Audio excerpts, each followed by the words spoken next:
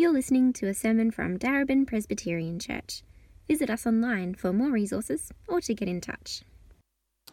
Now this was John's testimony when the Jewish leaders in Jerusalem sent priests and Levites to ask him who he was. He did not fail to confess, but confessed freely, "I am not the Messiah." They asked him, "Then who are you? Are you Elijah?" He said, "I am not." "Are you the prophet?" He answered, "No." Finally they said, "Who are you? Give us an answer to take back to those who sent us. What do you say about yourself?" John replied in the words of Isaiah the prophet, "I am the voice of one calling in the wilderness, make straight the way for the Lord." Now the Pharisees who had been sent questioned him, "Why then do you baptize if you are not the Messiah, nor Elijah, nor the prophet?" "I baptize with water," John replied, "but among you stands one you do not know. He is the one who comes after me, the straps of whose sandals I am not worthy to untie." This all happened at Bethany on the other side of the Jordan, where John was baptizing. The next day John saw Jesus coming towards him and said, "Look, the Lamb of God who takes away the sin of the world. This is the one I meant when I said, 'A man who comes after me has surpassed me because he was before me.' I myself did not know him, but the reason I came baptizing with water was that he might be revealed to Israel."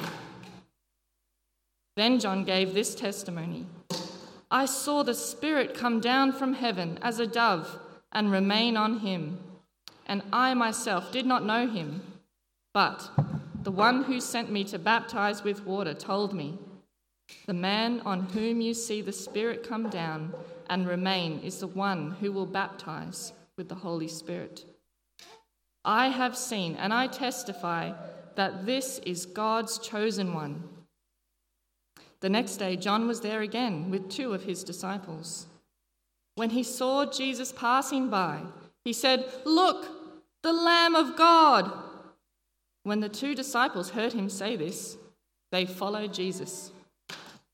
Turning around, Jesus saw them following and asked, "What do you want?" They said, "Rabbi," which means teacher, "where are you staying?" "Come," he replied, "and you will see." So they went and saw where he was staying, and they spent that day with him. It was about 4 p.m. Andrew, Simon Peter's brother, was one of the 2 who heard what John had said and who had followed Jesus. The first thing Andrew did was to find his brother Simon and tell him, "We have found the Messiah," that is the Christ, and he brought him to Jesus. Jesus looked at him and said, "You are Simon, son of John. You will be called Cephas," which means, when translated, Peter.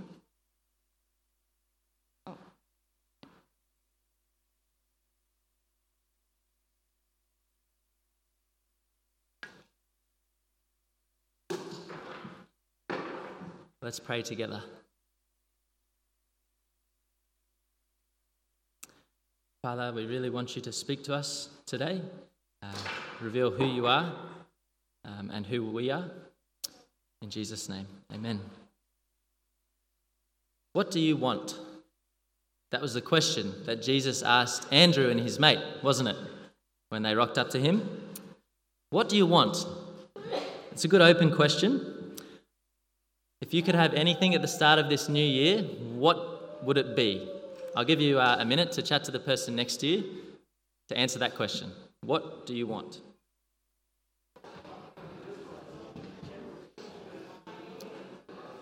Okay.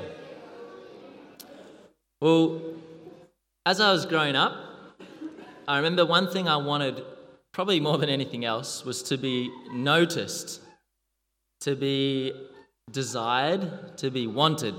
Being the youngest of 5 kids, I would always watch as my older siblings went to things before me, got to play sports before me, drove before me, all these things. And I was like, when am I going to be invited out? When am I going to get to do these things? When am I going to be wanted? I kind of felt it with a best friend neighbour growing up too, and even a best schoolmate who I was good friends with, but kind of, when someone cooler came along, felt like I was quickly ditched and moved on for the cooler person. I wanted desperately to be desired and wanted, but I got it in a very clear way through my mum. She was very affectionate and kind, and I always felt wanted when I was around her. But when I was 15, she died. And it was the most acute time in my life that I think I felt that feeling of really wanting to be held, embraced, desired, wanted. And it was during that time alone that I stumbled into the online world of porn. And at that time, these people kind of saying, I notice you, I want you, I desire you. Won't hold anything back for you. And it felt good at first. But through a period of about 6 months, I went back and forth, up and down, feeling relief, followed by feelings of regret. I knew it was a fake embrace, but I didn't have the courage to come into the light and be honest about what I was going through. There was parts of me that I wanted to be noticed, but other parts I really didn't want to be noticed.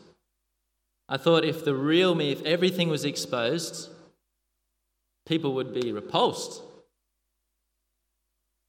I thought, is there someone who would see everything about me and yet would embrace all of me? I don't know if you've felt similar to me. Maybe you've had similar struggles or things that I've had. But I want to ask that question, is there something much deeper that we all need that's beyond our personal preference of what we all want? And actually is deeply what we all want, deep down. Well, John says in our passage, look, the Lamb of God. And he says it twice in verse 29 and 36, the Lamb of God. And it's quite interesting because it's the only place in John and in all the Gospels where Jesus is called this title. The only spot is in this chapter of John, and he says it twice. And that should get our alarm bells up. This is important, this title that John's calling Jesus. He could have used from the introduction to John that Aaron's been taking us through, Jesus, there's the Word of God. Jesus, there's the life of God, the light of God, or the Word, the Son of God. The only Son of the Father, verse 18. But no, he says, look, the Lamb of God. So in order for us to understand the meaning of this lamb and to get the most out of it, we need to see where this image and this metaphor of the lamb comes from. And it's part of a bigger story because the whole Bible is one unified story centering upon Christ. And it could be said that the whole Bible is the story of the lamb. And there's a number of chapters to that story. So let's walk through a few of those chapters and see if we can find the answer as to why John wants us to know that's the Lamb of God. The first chapter is Abraham and Isaac in Genesis chapter 22. In this first chapter of the story of the Lamb, God has come to Abraham. He's promised to bless him and his family, and through his offspring to bring blessing to the whole earth, which is a great promise, a great affirmation that, yes, I want you. I want to bless you. But in Genesis 22, God comes to Abraham and says, Abraham, I want you to take your son whom you love, go up to a mountain that I'll show you, and offer him to me as a burnt offering, a sacrifice. I don't know about you, but when you hear that, it's shocking and potentially repulsive to many of us and many people in our society for sure. Because that kind of request to offer up your own son whom you love as a sacrifice, I'm a dad, and I feel the weight of that request. And in our culture, there's a couple of things that their culture are different to ours that will help us understand. Because a lot of people think, well, Abraham would have been just repulsed by this idea. But actually, when we think about it, he lived in a culture where it was a much more communal understanding of identity. So they didn't see themselves primarily just as I'm myself. They saw themselves as part of a family unit. And so the things that I did, both good and bad, didn't just affect me. They affected the family around me. And especially this idea of the firstborn son. The firstborn son carried the identity of the family, the hopes and dreams of the family, and also the good and the bad of you as parents were kind of, carried on and embodied in your son, in the firstborn. And so God was saying to Abraham, it's payment time for your sins. Go and give me your son, whom you love. And for us, there's a couple of things that are hard for us to understand in our culture. Like, why would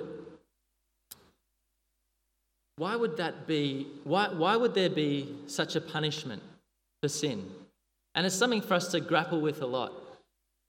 But the clear message of this chapter is that God is the one who gives life, and everything belongs to him. And in return, he asks us, from the very first chapter of the Bible, in return, to love God with all our heart, soul, strength, and mind, and to love our neighbour as ourselves. And the reality and the fact is that we all fall short of that. And we bring damage into the relationship. It's like when you hit a glass with something, it's irreparable, that damage that's caused, and it leads to death. Repeatedly, the Bible says sin leads to death. And the punishment of sin is death. Justice demands that wrongdoing be punished, that there's a debt. Now, Abraham, I think, understands this. He lives in a culture that understands this. And so he goes up the mountain, and to the high point of Genesis 22, they're on the way up, and Isaac says to Abraham, Dad, we've got the wood, we've got the fire starter for the fire, and we've got the knife. Where's the lamb? And Abraham says, Son, God himself will provide the lamb. And this is quite astonishing that he is able to say that on the way up, knowing that God's asked him that his own son is the lamb. But he says it in faith, and we read the story, it goes on, and the lamb doesn't get provided. Abraham goes up top of the mountain, binds up his son, and he's ready to offer up his own son as the payment for his sin. But at the last moment, God steps in and says, Abraham, stop. Don't do anything. Don't touch the child. I know now that you fear me. You understand the seriousness of sin. You understand the debt that is owed for sin.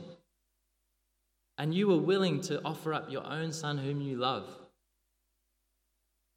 And there was a saying after this occasion that the Lord will provide. On the mountain of the Lord, it will be provided.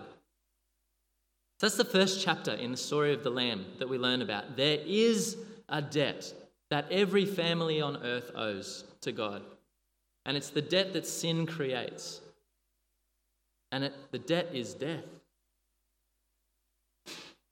The second chapter is Exodus 12, where again, in Egypt, Moses is there and he's acting as the saviour for the deliverance of God's people from 400 years of slavery in Egypt. And again, God demands the firstborn. The final plague on Pharaoh and the people, before he would let them go, God said, tonight I will come into Egypt, I will send the destroyer. In other words, it's almost like the future day of judgment is being brought forward into a specific time and specific place on a day in Egypt. The destroyer will come, and God says no one will stand. Every family that's in this country of Egypt will have the firstborn son die. When the destroyer comes, when judgment comes, no one will be able to stand. It's not that the Egyptians were good and the Israelites were bad. Sure, the Egyptians were the perpetrators of slavery, and the Israelites were the victims of that slavery. But this final plague, God says clearly, there is a deeper issue that is a leveling point for all humanity. Yes, it's amazing the deliverance that God offered the Israelites at the Passover, but there's even a deeper deliverance that we need, and it's from sin. And God says there's a way that the firstborn son can be spared. If you, every family of you Israelites, take a lamb, a year-old lamb, a spotless lamb, kill it, eat the lamb together as a family, and put the blood of that lamb on the doorposts of your house. And when the destroyer comes, make sure you are not outside of your house, he says to them. Stay inside the house, and every family that has the blood of the lamb over it will be spared. The firstborn son will not be killed. So we see from this second chapter of the story of the lamb that, yes, there's a debt. Again, that's repeated. But there can be a substitute. An innocent lamb can be a substitute for the debt of sin.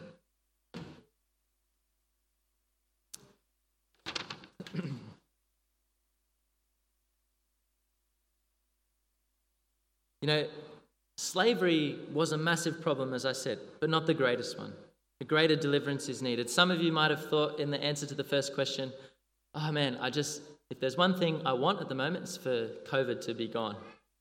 And as amazing as that deliverance would be from the world, to be delivered from COVID, we still would need a much deeper deliverance than that. A spiritual sickness that needs to be dealt with. Recently, I was away. We were away at Benalla on a work trip, physio work trip, and we stayed in an Airbnb with a farm. There were lots of sheep running around and lambs, and we tried to catch them, but we just couldn't. The lambs kept running away. But on the final day as we left, there was a lamb on the side of the road, and as we were driving up to it, it seemed like it was walking towards us. And so intrigued, we pulled over. I got out, went to pick up the lamb, and cuddled it. I was thinking, gee, half my luck, get to cuddle a beautiful, beautiful lamb on our last day. But then I began to smell something. It's like, ugh, what's that? And shortly noticed that at the back of this lamb, there was this hole in its buttock. A deep wound that was infested with maggots. The skin was hanging off in ribbons. This lamb was seeking my help. It was desperately in need of help. We thought of putting it in the car and taking it back to the farmer, didn't we? And then we thought, the stench is just so bad, we can't bring it in the car. So we rang up the farmer and said, come and help one of your lambs. It was quite distressing to drive off for our family. We had tears coming into the eyes thinking, this poor lamb. But I went away thinking, man, this lamb, this is such a good analogy of me in sin without Christ, being eaten alive from the inside in my soul by sin without Christ. We need a deliverance from sin, not only from the punishment of sin because of the debt that comes from our sin. We also need deliverance from the power of sin, because when sin gets into us, it eats us up and will lead us all the way into death and hell.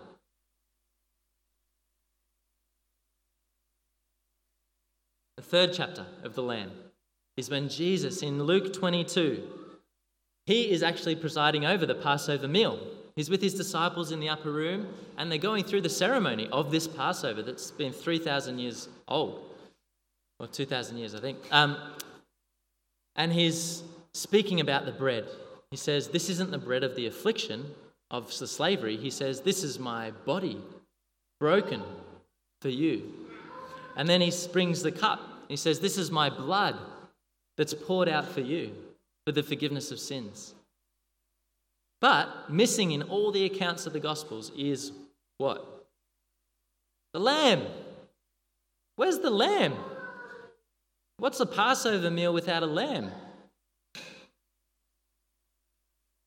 But we're meant to see when we read those Gospel accounts in Luke 22 The lamb is intentionally missing from those accounts because the lamb is present with them. He's the one leading the meal.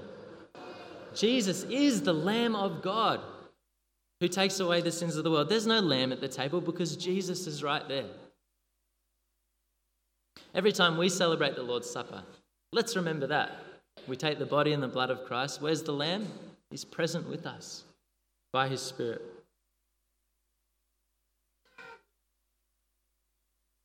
So Jesus, in the 3rd chapter, we realize that Jesus is the Lamb of God that Abraham told his son Isaac about. He said, Isaac, God himself will provide the lamb. The saying, the Lord will provide, on the mountain of the Lord it will be provided. The 3rd chapter shows us that Jesus is that lamb. A little beautiful animal could never remove the debt of our sin. But the Son of God could, the Lamb of God could. He is the Lamb who was destroyed, whose blood is now available to the world, to anyone who would take refuge in him. So what do you want? Do you want to be desired, to be wanted? Not just the good, but everything, the bad and the ugly? Well, look at the Lamb of God. 6 months into my turmoil that I was talking about, I saw the Lamb. I saw his arms that were outstretched on that cross embracing me while he was being destroyed as my substitute. And it was incredible to know that the punishment of my sin was being taken away, that the debt that I owed was paid for on that cross by the Lamb of God. Have you come to the Lamb of God? But there's a 4th chapter. Because this lamb, as we read at the start in Revelation, when John sees the vision of the lamb, it says, I saw a lamb that appeared as though it had been slain. Because he's alive. He rose from the dead after paying our debt of sin on that cross. And now he gives the Spirit to us. And that is what he says in verse 33 of John chapter 1. So the big idea of John chapter 1, what we're talking about is Jesus, the Lamb of God. Twice he says this, the Lamb of God who takes away the sin of the world. Second big idea, John says, man, I came baptizing with water. I'm nothing special. I just came to show you that you need to be given the forgiveness of God. In that day, people were baptizing themselves to be cleansed. It wasn't common for someone else to baptize you. And John comes baptizing them. And they're like, what? So he's preparing the way to go, you need someone else to cleanse you. I can't do it. I'm just with water. But one comes after me who's greater than me because he's before me, who will baptize you with the Spirit. And that is what Jesus does right now. As the risen Lamb of God who was slain for the sins of the world, he is now risen and giving the Holy Spirit. Not only does he pay our debt, he takes it from us onto him. He then deposits into us his righteousness, his infinitely valuable Spirit. The inheritance that belongs to him, he gives to us, his own Spirit, so that we can, what does it say in the start of John? To everyone who believed in his name, to everyone who received him, he gave the right to become children of God through the adoptive Spirit of God. So what do you want? How can you not want this Lamb? Behold him, John says. And that means more than just look at him, observe him, look at the gospel. Oh, that's a nice story. That's a nice message. It means fall on him. Let him embrace you. We don't come to him with a nice record, with full hands, as if he would want anything from us. We come to him with empty, messy hands. Ray Ortlund puts it like this. he's a pastor in the States. He says, "Say to him, 'Can I be your mess?' And hear him say, 'Yes, I am a lamb. I got messed up for you. Just come to me.'" See, this risen lamb, he's gentle and lowly of heart, and he wants to give you rest, an embrace that will transform you at the deepest level, and a love that will move in you to be a person who embraces others and to embrace one another as a church, to be humble and gentle with the hurting, forgiving as he has forgiven us.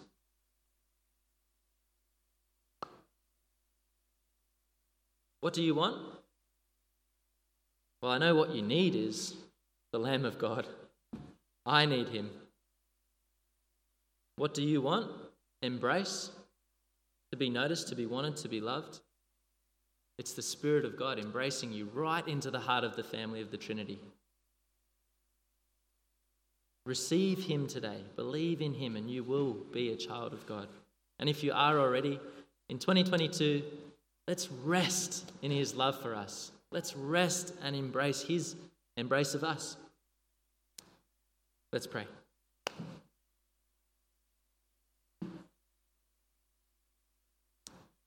Father, thank you that we can be open and honest about who we are. Thank you that we don't have to be so obsessed about telling our stories, because we have the story of the Lamb, of your precious Son, who you did not withhold, the one you love, your own Son. You gave him up all the way to death for us. And that, Jesus, you willingly did it for us. Who else loves us like you? Help us to rest in that embrace and that love this year, and make us a people who embrace others, who are gentle with the lowly and hurting, and forgiving as you have forgiven us. In Jesus' name, amen.